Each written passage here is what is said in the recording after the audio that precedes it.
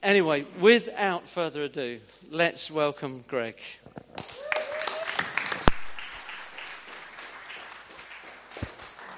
Great, thank you very much indeed, Mark. And as you can see, what we're doing at the moment is working through a series. And the series, those of you who are guests, is called The Name. It's looking at different names of God. So when Mark asked me to preach, I did say to him, look, is there any chance I could use something I've done already? Now, I never preach a sermon twice exactly the same. I never do that. But I do reshape material, obviously, because it's easier. But he said, no, we're doing this series. So he said, we'd like to do The Name. So actually, no second-hand, he didn't want any second-hand sermon, did Pastor Mark. And so this is written especially for Apex, a brand new sermon. Well, very good. So we'll try and run it here, so it goes. And then reshape it for somebody else, maybe. But so you're going through this series, obviously, on the name, looking at names of God in the Bible. And we're looking, it's a bit of Hebrew transliterated into English there, Adonai Jehovah. So that's the name that we're going to be thinking about today. Anyway, just by way of introduction, if you don't know who I am, or maybe you're a visitor. I'm Greg, my name's Greg Downs, and we live in Oxford, live with my family in Oxford. I'm a lecturer at a place called Wycliffe Hall. It's one of the 44 colleges of Oxford University, and half our students are trainee vicars. And so I work as a college lecturer. Our home church in Oxford is St Aldate. It's a big Anglican charismatic church there in the centre of Oxford.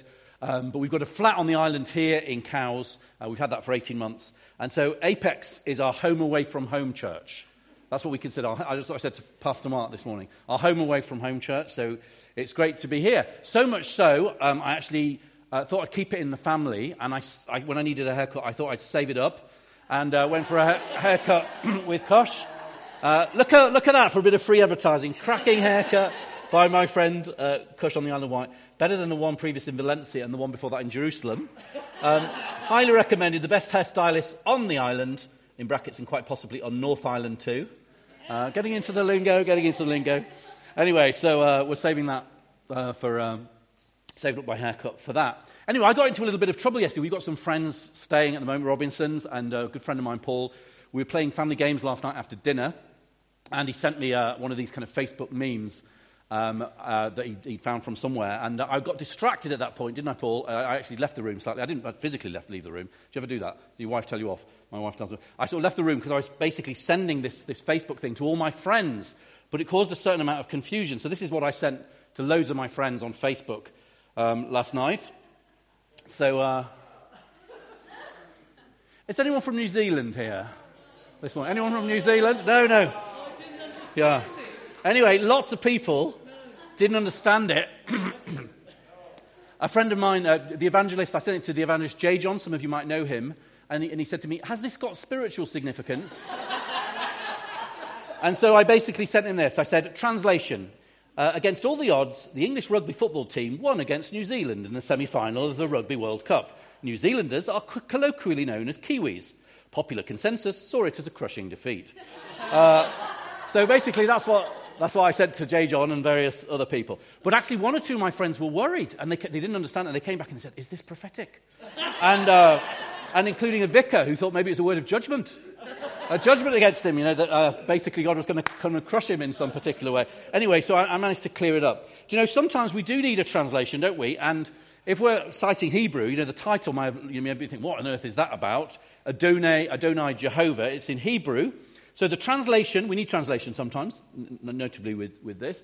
And so Adonai Jehovah, as this church banner illustrates, literally means the Lord our sovereign. So it's Hebrew. There are lots of different Hebrew names for God in the Old Testament, obviously different ones in the New Testament as well. And it literally means the Lord our sovereign, or the Lord our king. So to say that God is our sovereign, what we're saying is that he's our king. Maybe in colloquial language, he's our boss. We're those who choose to submit to his ways as Christian people, as people of faith. Now, we might be thinking, what's in a name? All these different names. There's loads of different names for God in the Bible. It's littered with them through the Old Testament and the New Testament. So actually, what's in a name? How is that significant in any way? Well, names are significant, aren't they? So my name I don't know whether when you found out what the meaning of your name was, whether you liked it or you loathed it, or maybe you were just indifferent to it. You know, obviously sometimes Christians, they call their children names because it has a significance. So when our first daughter was born at Easter, so we called it Anastasia. And the Greek word Anastasia literally means resurrection. So that's why we called her Anastasia. But obviously some Christians don't bother with doing that, and sometimes names are purely accidental. So my parents weren't Christians when I was born. So my name's Greg, short for Gregory.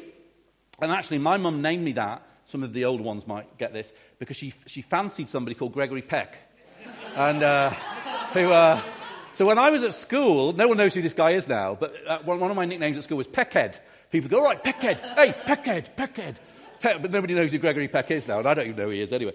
But when I found out the real meaning of the word, Gregory literally means watchful one, and it's actually an early Christian name. Its origin was 2,000 years ago, and what it means one who watches for the return of Christ. So my name has got, to use a theological word, eschatological significance. If you don't know what the word eschatology means, don't worry, it's not the end of the world. It means eschaton is the end times. Anyway, boom. Right, so basically my name means one who watches for the return of Christ. So I love my name.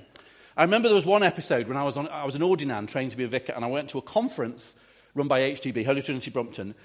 And basically, this was a time in the 90s when there was an outpouring of the Spirit. Some of you were around then who were Christians. The Toronto outpouring was happening then, and there was lots of Holy Spirit phenomena that was happening. And we all had name badges, you know, so at the conference we all knew who each other was.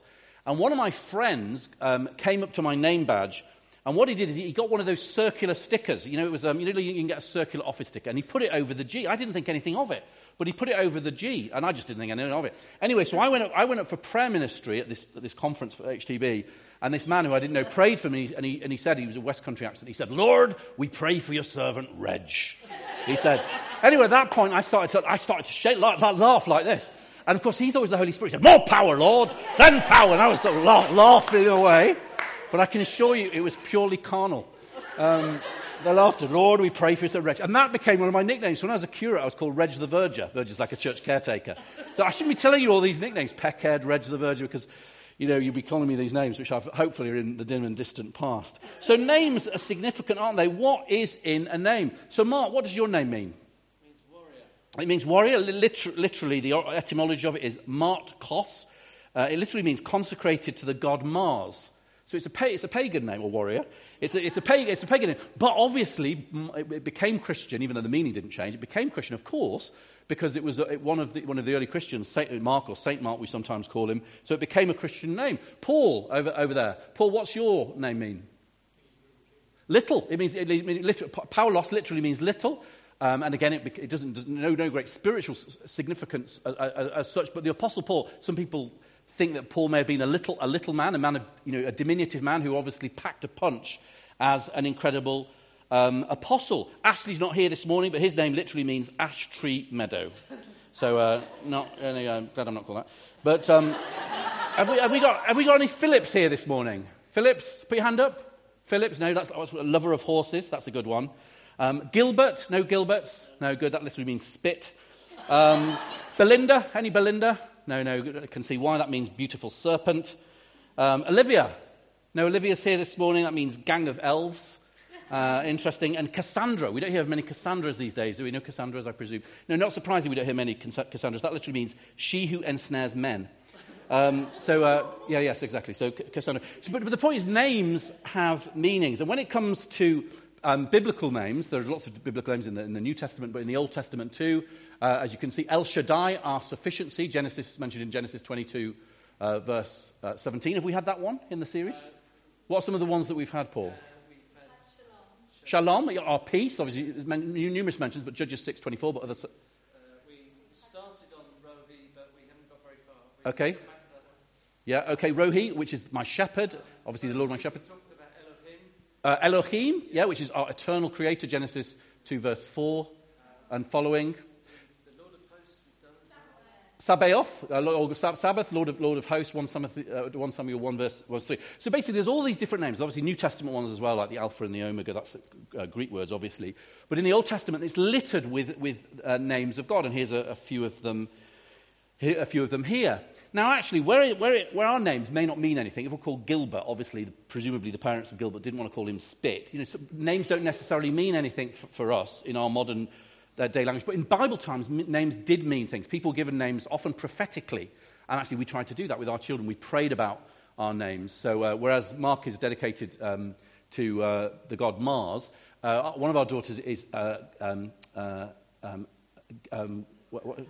Trinity. I forgot. Trinity Gabriella. Trinity Gabriella, which means dedicated to the God who is Trinity. So actually not a pagan one like yours, Mark. It's actually more of a Christian one. Anyway, so we tried to do that ourselves. But biblically, that's what they did. They gave names prophetically. And the names of God are significant because actually the names of God are his job description. So actually the names of God aren't just nice thoughts or pious thinking. The names of God are his job description. So the slide behind me, when it says, basically God is our maker, it's because he's our creator, it's our shepherd, because he looks after us, he pastors us. Whether it's shalom, he gives us peace, even in the midst of the storm. Jehovah Rapha, I don't think that one is up there, is it? Jehovah Rapha, but that means God our healer, the God who heals. He's the God who heals. So the one I picked today is Adonai, which means sovereign or king. And so it's his job description. It's not just a nice thing, it's actually what he does. So the first time, let's look at it then. The first time that this Adonai Jehovah is mentioned in Scripture is in Genesis chapter 15, verses 1 to 2. And this is where God makes a covenant with Abraham. Abraham, obviously the father of monotheism, believing in one God, the father of the Judeo-Christian tradition as it now is. So God, Yahweh, or Jehovah, reveals himself, makes himself known to this man, Abram, before his name was changed to Abraham, who worshipped the moon god. He was a polytheist. He believed in many gods. He worshipped the moon god, amongst others. And it says this: after this, the word of the Lord, that is Jehovah, came to Abram, before the name change, in a vision. Do not be afraid, Abraham. This is God speaking to him. I am your shield. Obviously speaks of God's protection. Your very great reward, which is that God wants to prosper him. And Abram said, Sovereign Lord, ... So God reveals himself to this nomadic tribesman, Abram, and Abram's response is Sovereign Lord. In other words, Adonai Jehovah, that's what it is in Hebrew, Adonai Jehovah. And here it is in, you can see it there in, this is a kind of a interlinear transliteration of the Hebrew. Give me what the Lord Abraham but said, there it is, Adonai Jehovah. There it is in the Hebrew language. So we can see it there in the Hebrew, Adonai Jehovah, God who is sovereign, essentially. That's the first time it's mentioned in the Old Testament. It makes numerous appearances, or one or two appearances in the New Testament. One of my favourites is in Acts chapter 4, where some of the apostles have just got out of prison. They got in prison for preaching the gospel, and there's a prayer meeting that happens in the face of persecution, when the onset of persecution happens. And basically what we're told is all the believers, they were gathered together in one place, and we're told, this is in Acts 4, verse 24, they lifted up their voice to God, and they said, Sovereign Lord, you made the heaven and the earth and all the sea and all that is in it. So Sovereign Lord, despota it is in Greek there, but that's the Greek equivalent of Adonai Jehovah. It's the Greek equivalent, Sovereign Lord. God, you are sovereign. These early Jewish Christians, as they were followers of Jesus, they addressed God as sovereign. Now, what we're going to do today is a bit of a thematic look. I picked three things throughout the Scriptures which speak of God as sovereign, Adonai Jehovah, God who is sovereign, God who is king. Now, when you do this, it's good to preach in an expository way. It's perfectly acceptable to preach thematically. But if you do that, if we look at three different verses, it's important that we don't take the verses out of context. Because if we're preaching on one verse, it's totally okay to preach on one verse or three verses like this. But sometimes Christians who do this, they rip it out of context. It's important not to do that, so we're going to look at the context. Context is all important. As this church calendar, you can get those nice devotional calendars with little verses on to bring comfort to you at different times. And this devotional calendar illustrates the point for July the 3rd. If thou therefore wilt worship me, all shall be thine. Luke verse 4, chapter 4, verse 7, which of course is, that's the devil speaking to Jesus. If thou wilt worship me, all shall be thine. So actually, that's a verse helpfully not taken out of context. So 3 verses then, 3 different things about the sovereignty of God, and we're going to look at the context in each. Okay, the first one, this is one of my favourite verses in Scripture, 1 Timothy chapter 6, verse 15. And the title, as you can see, is God is in control. God is in charge. God is sovereign. He's king of the whole world. And this is Paul writing to his spiritual charge, Timothy. These words were penned not long before Paul himself was martyred for the faith. Paul himself gave up his life as a martyr. He was, by tradition, killed, decapitated in Rome. And this was perhaps a few weeks before he faced his own martyrdom. So this is Paul to Timothy. And he says, in the sight of God, he says, who gives life to everything, and of Jesus Christ, who, while testifying before Pontius Pilate, made the good confession. I charge you, so this is Paul charging Timothy again, kind of almost like with kind of legal implications here. I charge you to keep this command without spot or blame until the appearing of our Lord Jesus Christ, which God will bring about in his own time. So basically, what's the command that Paul is charging Timothy to keep? It's to be holy. Let's put it in context. If you were to read a few verses before this, he's charging Timothy to live a holy life, to live a righteous life. That's the command, to be holy. And then he says, keep this, he says, until the appearing of our Lord Jesus Christ. What is he referring to there? He's referring to the second coming of Jesus. Christians have believed, and I preached actually in Advent about this time last year, Christ has died, Christ is risen, Christ will come again, the second coming of Jesus. So here's a reference to the parousia. The parousia is the reference to the theological word for the second coming. Greek word parousia literally means appearing. In fact, we see it in this passage here. So in other words, keep this command to be holy until the parousia, that is when Jesus comes back to judge the living and the dead, which God will do in his own time. So actually, God himself is in charge of the end of human history when Jesus will return to judge the world and usher in his kingdom of righteousness. And then he says this, God the blessed and only ruler. He gets into kind of doxological mode. In fact, early Christians see this as a piece of doxology, something which is the stuff of worship and may even have been part of a hymn in the early church. So he says this, God the blessed and only ruler, the King of kings and the Lord of lords, who alone is immortal and who lives in unapproachable light, whom no one has seen or can see, to him be honor and might forever.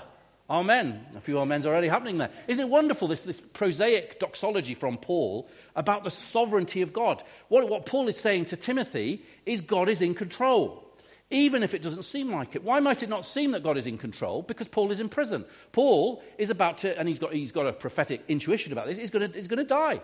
A lot of us would think, oh, well, where's God? If we were in prison and we were about to die, we'd think, well, where's God? Why is he not answering my prayers? Is God not it? Have I got it wrong? Is God not in control? No, Paul, even though he's facing martyrdom, is absolutely convinced God is in control. God is on the throne. Nothing can change that. So what's the pastoral significance for us? Because I believe God's word is there to shepherd us, and that might bring us a word of comfort, but it might be to give us a word of rebuke. In this case, perhaps it's a word of gentle rebuke. God is in control, so we don't have to be. God is in control, so we don't have to be. We're quite au fait these days with the term control freak, aren't we? As in, we all know about control freaks. People who actually seem to like not just controlling themselves, but controlling other people. People who are massive micromanagers. Maybe you've worked for one. I won't ask for a show of hands.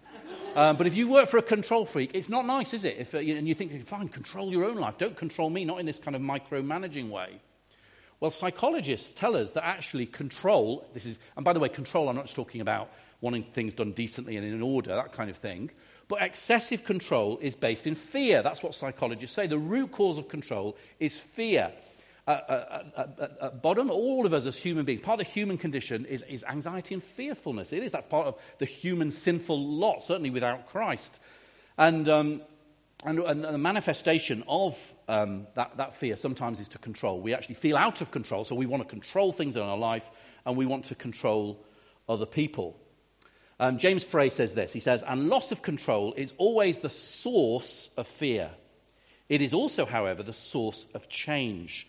So it's when we fear that we're losing control, I'm actually out of control, that's the cause of fear, when we actually can get controlling with people. However, it's also the source of change. So this is a pastoral word for us, and maybe it's a word of rebuke for some of us. If we are control freaks, stop it.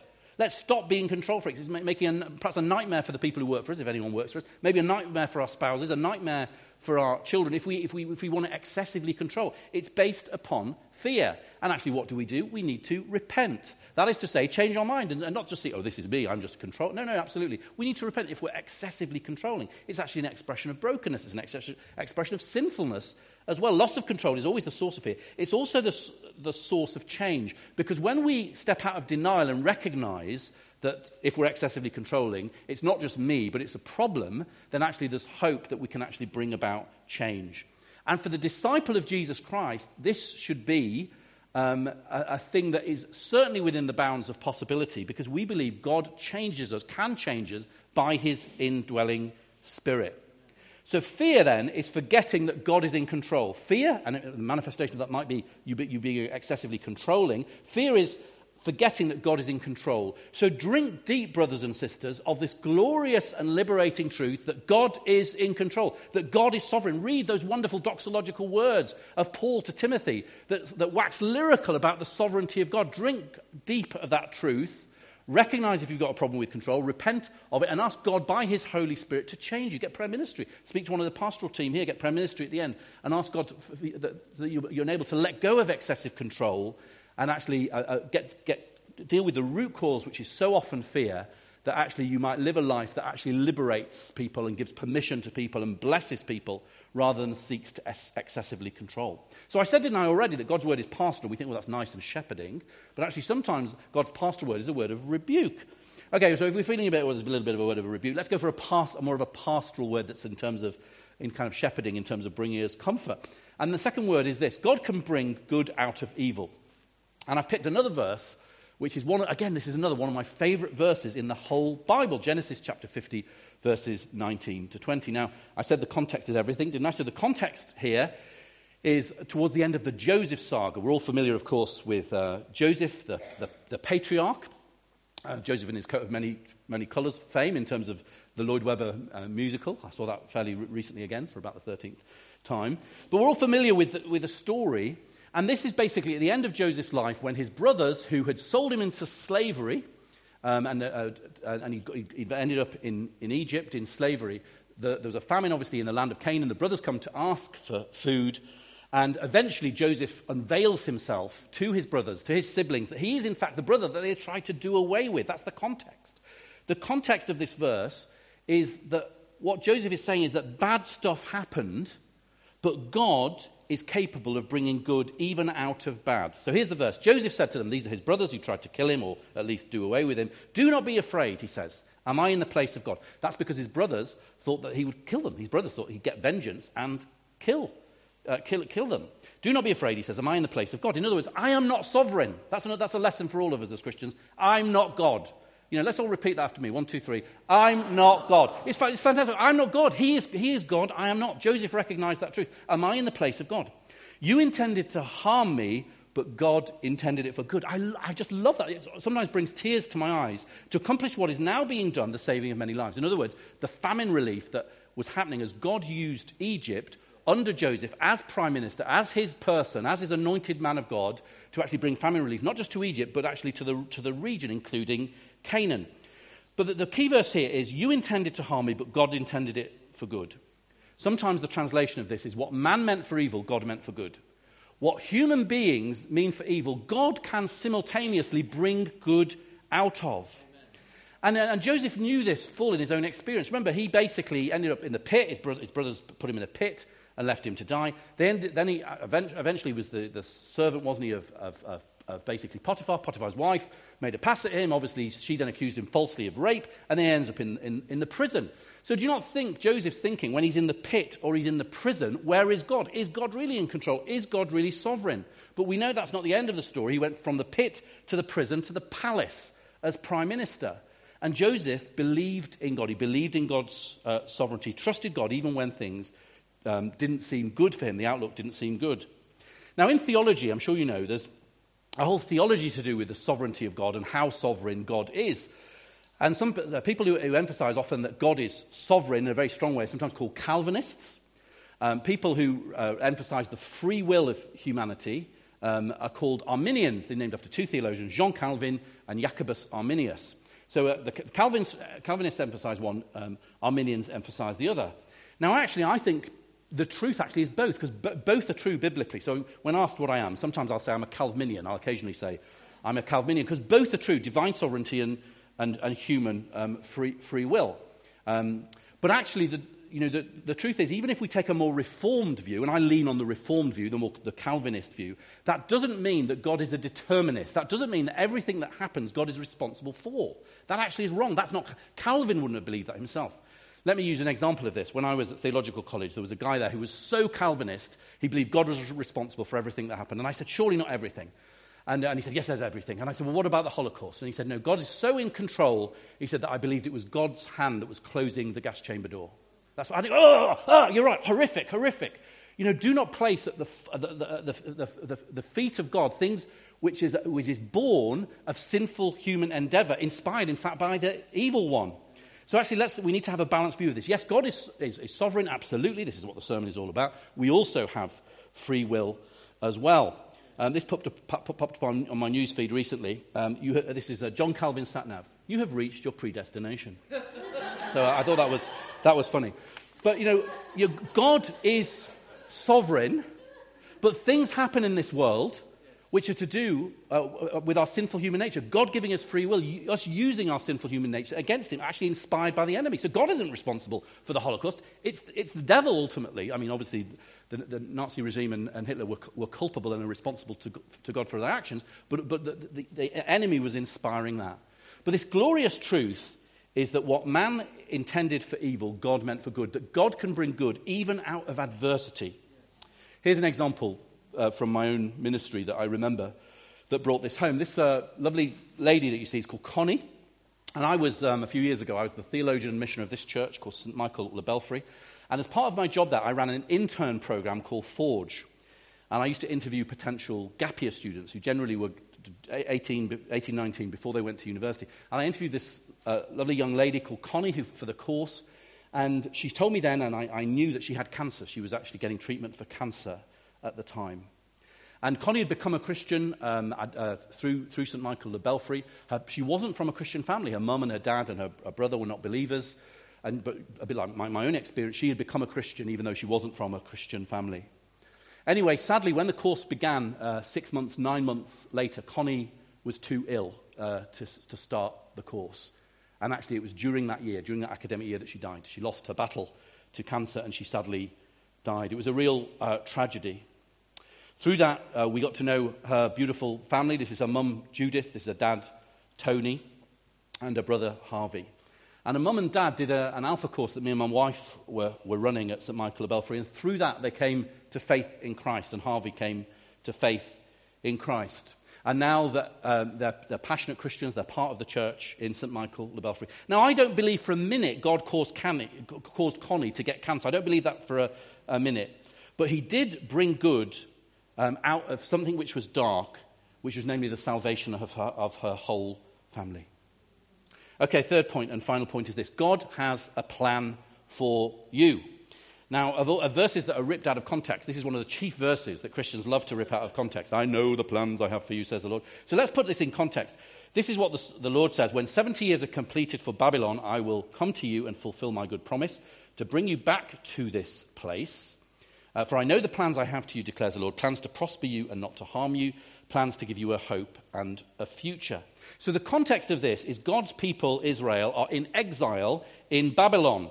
They're in exile in Babylon because of their unfaithfulness. Jeremiah, the prophet, says that the exile is in fact a punishment from God, from Jehovah, for their disobedience to him. But even in the midst of their disobedience, when they're in exile, God is promising to prosper them even in captivity. And what's more, he promises to restore them to the land. When 70 years are completed for Babylon, I will come to you and fulfill my good promise to bring you back to this place. That is the land of Israel. So even though they're being punished, God is prospering them in their captivity, and he's actually saying he's going to fulfill his promise to bring them back to the land of promise, which is the land of Israel. So what's the principle? God wants to bless, not bash. He wants to prosper, not petrify. He wants to help, not harm. That is the nature of our God. This is our God. He knows the beginning from the end. And not only is he sovereign over creation, If you submit your life to him, he is sovereign over you. If you allow him to be, he longs to be sovereign. He longs to be king over you. Perhaps the best example that I can think of that illustrates this is an episode that happened about 5 years ago now, when me and my wife were in the States. Tammy and I actually, Tammy, as you know, she's a doctor, and you may know that, and so she took some leave of absence, and I took a sabbatical before I began the job at York, and we went over for 4 months to the United States. And Anastasia was young. Trinity was just born, so Trinity was like a babe in arms. So she's 6 now. So yeah, this is about 5 years ago, something like that. Anyway, there was one particular day we were heading into Los Angeles, and we were going to get a boat out of Los Angeles the next morning for a cruise. And we had this kind of like van car thing that I'd hired, and without asking her, I changed the sat nav gradients from the hotel, and it was kind of getting dark, and Tammy said, what are you doing? And I said, oh, do you mind, I'm just going to pop in on Azusa Street. So I put in Azusa Street into the sat-nav. Now, those of you might know, Azusa Street, I'd never been before, but Azusa Street is a famous address within church history because there was a thing called the Azusa Street Revival, which happened about 100 years ago. And God used a guy called the Reverend William J. Seymour, who is an African-American pastor. And there was a revival that happened from April the 9th, 1906, right through to 1915 in 812 Azusa Street. And out of that came the modern-day Pentecostal movement. We talked about the gifts of the Spirit earlier. Not that they were completely absent from the church, but they were restored to the church in a very emphatic way. And actually, the Worldwide Assemblies of God sees its origins in this Azusa Street revival. So anyway, I put in the sat-nav, let's go to Azusa Street. And of course, Tammy's thinking, what are you doing? We need to get to the hotel. We've got this young baby. Anyway, so we got to Azusa Street. I parked at the top of Azusa Street. It was dark by now. And Azusa Street, it turns out, is a cul-de-sac. And to the right of the cul-de-sac, there was this this car park with a kind of flower bed there. And I parked the car at the very top of the street. And I said to Tammy, I'm just getting out. And she said, what are you doing? And I said, I'm just going for a little prayer walk. I won't be long, because obviously she's a bit nervous. She was in the passenger seat. And so, of course, when I got out, she's put the locks on, of course, downtown LA, and it's dark. So I do a little quick walk down Azusa Street, and I thank the Lord for William J. Seymour. And this is my prayer. I said, Lord, do it again. That was my prayer. Do it again, Lord. And I said, we need another Pentecost, which is a famous prayer by William Booth. We need another Pentecost. Send the fire. That was my prayer. It was only a few minutes. Got to the front of top of Azusa Street, having walked back. And now I'm standing at the top of Azusa Street, and Tammy, the car there, Tammy's in the car. And this young man called Mike, there he is, he appears seemingly out of nowhere, this guy. And Mike basically says, can I have some money? So I do a little arrow prayer and think, oh gosh, is it safe to get my wallet out? So I do a little arrow prayer and I think, well, it seems okay. So anyway, I give him a few dollars. And I get talking to this guy, Mike, and I say to him, are you a person of faith? Now, it turns out Mike says he believes in God, but he's never given his life to Jesus. He's never experienced the Holy Spirit, but he does believe in God. He's theistic. He believes in God. So I say to him, would you like to know a bit more about God? So he says, yes. So I share the gospel with him as simply as I can, just in a few minutes. And meanwhile, Tammy's watching all this from the car windscreen. And I say to him, would you like to receive Jesus? And he said, yes, I would. So basically, I lead this guy Mike to Christ, and he says a prayer inviting Jesus into his life. And then I simply put an arm on his shoulder, and I pray for him to be filled with the Spirit, which I do. Any time I lead someone to Christ, I usually do that. At this point, Mike's eyes begin to flicker like this, and he begins to shake, and he falls over. This is on the road. So I catch him. I actually let him down. I managed to let him down, and he's there in the middle of the road at the top of Azusa Street. And so I'm not praying more, Lord, at this point. I'm just sort of praying for Mike. And anyway, at this point, a car tries to drive into Azusa Street, and it basically, I stand in front of Mike, because obviously he's laying supine on the road, and I said, no, you can't come. So the car does a U-turn, and it pulls out. Then I carry on praying for Mike. It goes on for a few more minutes. Then a uniformed police officer comes. A police officer comes up, and he basically says, what's going on here? And I said, well, officer, I'm a pastor from England. I said, I've just prayed for this man, and he's just been touched by the Holy Spirit. And the officer says, oh, okay, pastor, just carry on, absolutely fine. He walks off. And I thought, only in America. If that was in London, I'd be in Brixton Nick. But anyway, Mike, after a few minutes, Mike gets up. And he basically said, I don't know what happened there. He said, I felt like a weight lifted off me, he said. And he said, I saw hundreds of little hands being laid on me. I don't know what that was, whether there was angels or not. He said, I saw hundreds of little hands being laid on me. It was like a weight lifted off me. So I basically added him on Facebook, said we'll keep in contact. Obviously, by now, Tammy is literally looking out the window of the windscreen of the car and just thinking, what is going on? But we drive off to the hotel, And she doesn't tell me off too badly. And as we're driving to the hotel, I have one of those moments. I think, I've dreamt that. I remember dreaming that 20 years before when I was at theological college. And I said, I remember diarying it. And I don't think I'd seen the diary since or read the diary entry since. But I'm sure not only I dreamt it, I actually diaried about it. So anyway, when I got back to England, I thought, I've got to find that diary. So I ripped the house apart to find the diary. Where did I find the diary? In a box in the garage, of course, where you find all these things. I managed to find the place where the entry happened. And as I read the diary entry, my eyes filled with tears. And this is the diary entry. Had a dream last night about leading a man to Christ in a car park. As we prayed, he was slain in the spirit. And my wife, watched on anxiously. I think she was a doctor. And this was, I was 26 years of age. I was single. I'd not even met Tammy at this stage. It was 19 years before. This was 19 years before. I actually praise the Lord who is sovereign, not just over creation, but sovereign over my life. You know, guiding me, leading my footsteps. As the Bible says, the steps of a righteous person are ordered by the Lord. We're righteous because we're in Christ. I thank the Lord because of his sovereignty. God has a good plan for you. Will you submit to him as your king? So God has a good plan for you, brothers and sisters. But if you're not a Christian, or maybe you've fallen away from God, or you're not as close to God as you were, one of the keys to God leading you and guiding you, being your sovereign, is you being his subject. He can't be your sovereign unless you choose to be his subject. So notice, after this amazing promise of, I know the plans I have for you, plans to prosper you, not to harm you, to give you a hope and a future, amazing promise.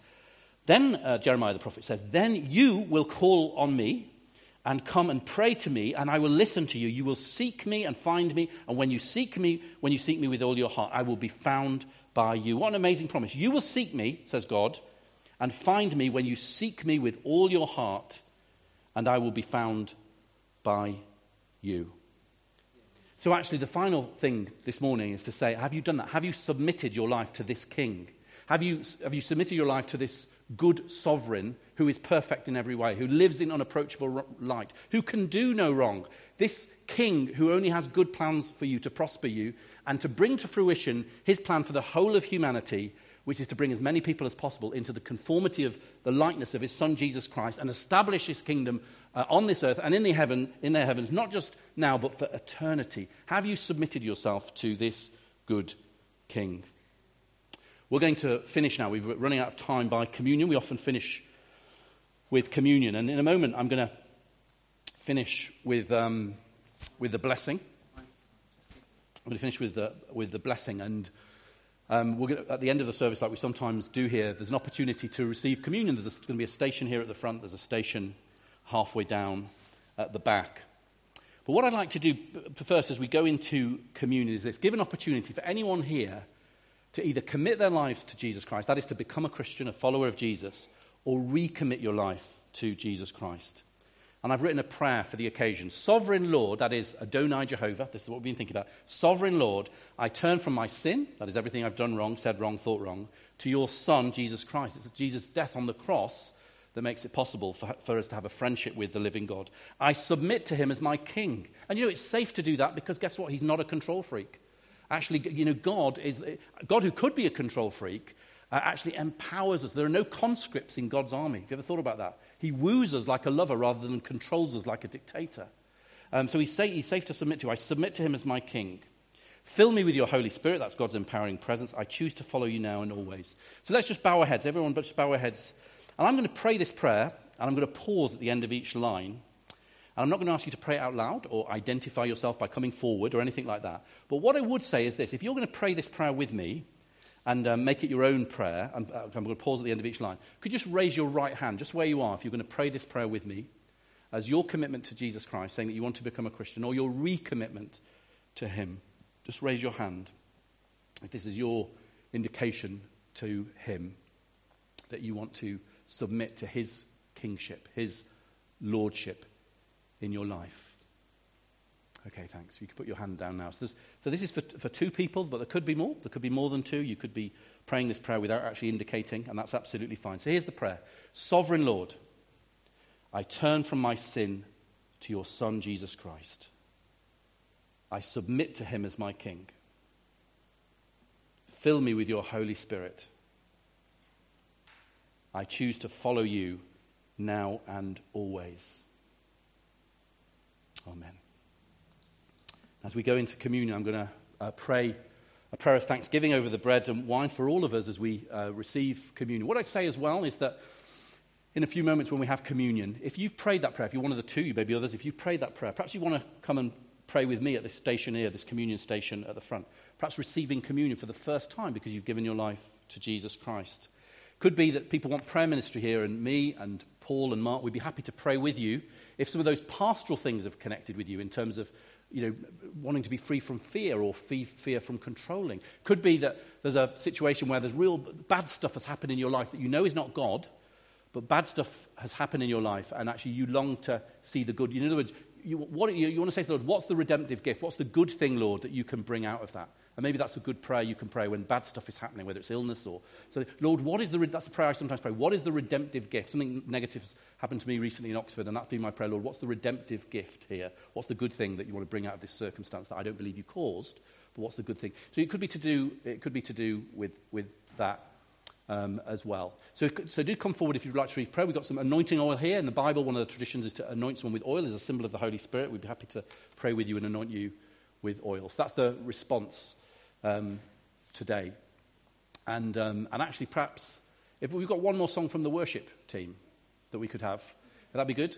And perhaps you guys could receive communion at the very end. Is that all right? And when everyone's finished. But one song as we're receiving communion. And then perhaps Pastor Mark can give the blessing at the end or whatever we do. So here's the prayer of thanksgiving over the bread. So, Lord Jesus Christ, we remember on the night that you were betrayed, you took bread, and Lord, you broke it, and you gave it to your disciples, saying, "Take, eat. This is my body, which is broken for you. Do this in remembrance of me." And likewise, Lord Jesus, after supper you took the cup and you said, "This is the blood of the eternal covenant, which is shed for you and for many, for the forgiveness of sins. Do this in remembrance of me." And so, Jesus, in obedience to your command, we take this bread, we bless it, we break it, we share it, we take this wine, we thank you for it. And we pray, Jesus, that this bread and wine might become everything you intended it to be. And as we feed on you in our hearts now by faith with thanksgiving, fill us afresh with your Holy Spirit. We thank you for those people who've perhaps come into your kingdom this morning, people who've renewed their commitment to you, perhaps maybe they've fallen back slightly. But we pray for ourselves as well, that you might break fear and control, excessive control in our own lives. May we know that you are sovereign. Lord, because you are sovereign, thank you that we don't need to be. And Lord, we pray that you'll show us the redemptive gift, the good thing that you want to bring out of negative circumstances in our life. Circumstances, Lord, that you've not caused. But what's the good thing, the redemptive gift that you want to bring out of that? And heal us, Lord, as we walk through the darkness, if we're in darkness in any way over difficult and painful issues in our life. And we thank you, Lord, that you are in control, Lord, that you've got a good plan for each one of us. And Lord, we're sorry that those plans have been blocked in any way or hindered by our own immaturity or sinfulness. And in Jesus' name, I release the purposes of God over myself and everybody in this room, everybody who names the name of Jesus. We follow Jesus. I release the good and perfect plans of God, the plans that you have, Lord, to prosper us, not to harm us, plans, Lord, to give us hope and a future. And I pray that for this as a church, Lord, corporately over Apex Church, that you might release your destiny, your good and perfect plan, your destiny over this church, to prosper this church, to give it hope, to give it a future, to increase this church, to use this church. And over us as individuals, Lord Jesus, as well. And Lord, we recognize that is certainly at least in part condition on us submitting to your kingship. Lord, for you to be the king, we need to be the subject. So we subject ourselves to you, we submit to you, we recognize it's safe to do so because you're good, you're the good and perfect Father, and more perfect than any human being on the face of the earth. You're the perfect one, the righteous one, the holy one. So righteous king, holy king, perfect king, we submit to you as individuals and as a church, and we pray that you fill us with your Holy Spirit, that we might walk into the destiny you have for us as individuals and as a church. And we might recognize, Lord, that you are sovereign, that you are King of the ages. We submit to you, we look to you, we love you. Amen.